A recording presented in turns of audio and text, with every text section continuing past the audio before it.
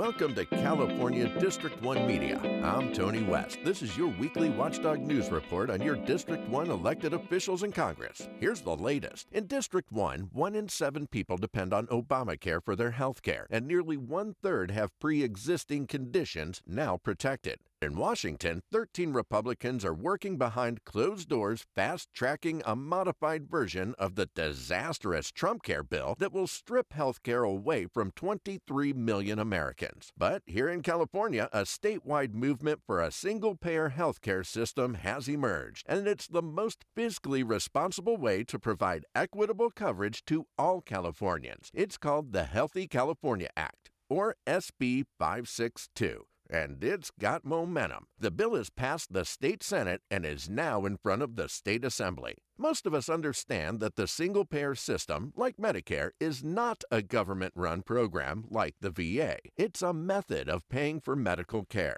With single-payer, insurance companies' profits are removed from the equation, leaving decisions on health care to patients and their doctors. It creates a trust fund for all health care funding, with a governing board of representatives from all stakeholders to pay the bills. Doctors would no longer need billing experts or have to argue with insurance bureaucrats about getting paid. Under single payer, everyone is in one plan, patients, doctors, and hospitals. One network that includes everyone, giving the patients greater choices, not fewer. Senator Ted Gaines voted against the bill, saying California's boondoggle of a health care bill needs to be stopped, and how will we pay for it? But Gaines' sky is falling hyperbole ignores the fact that Californians already spend $385 billion a year on health care, and a suggested 2.3% sales tax increase on non-essential items, which include safeguards for the poor and small businesses, is easily balanced by no longer needing to pay monthly insurance payments, co-pays, or high deductibles.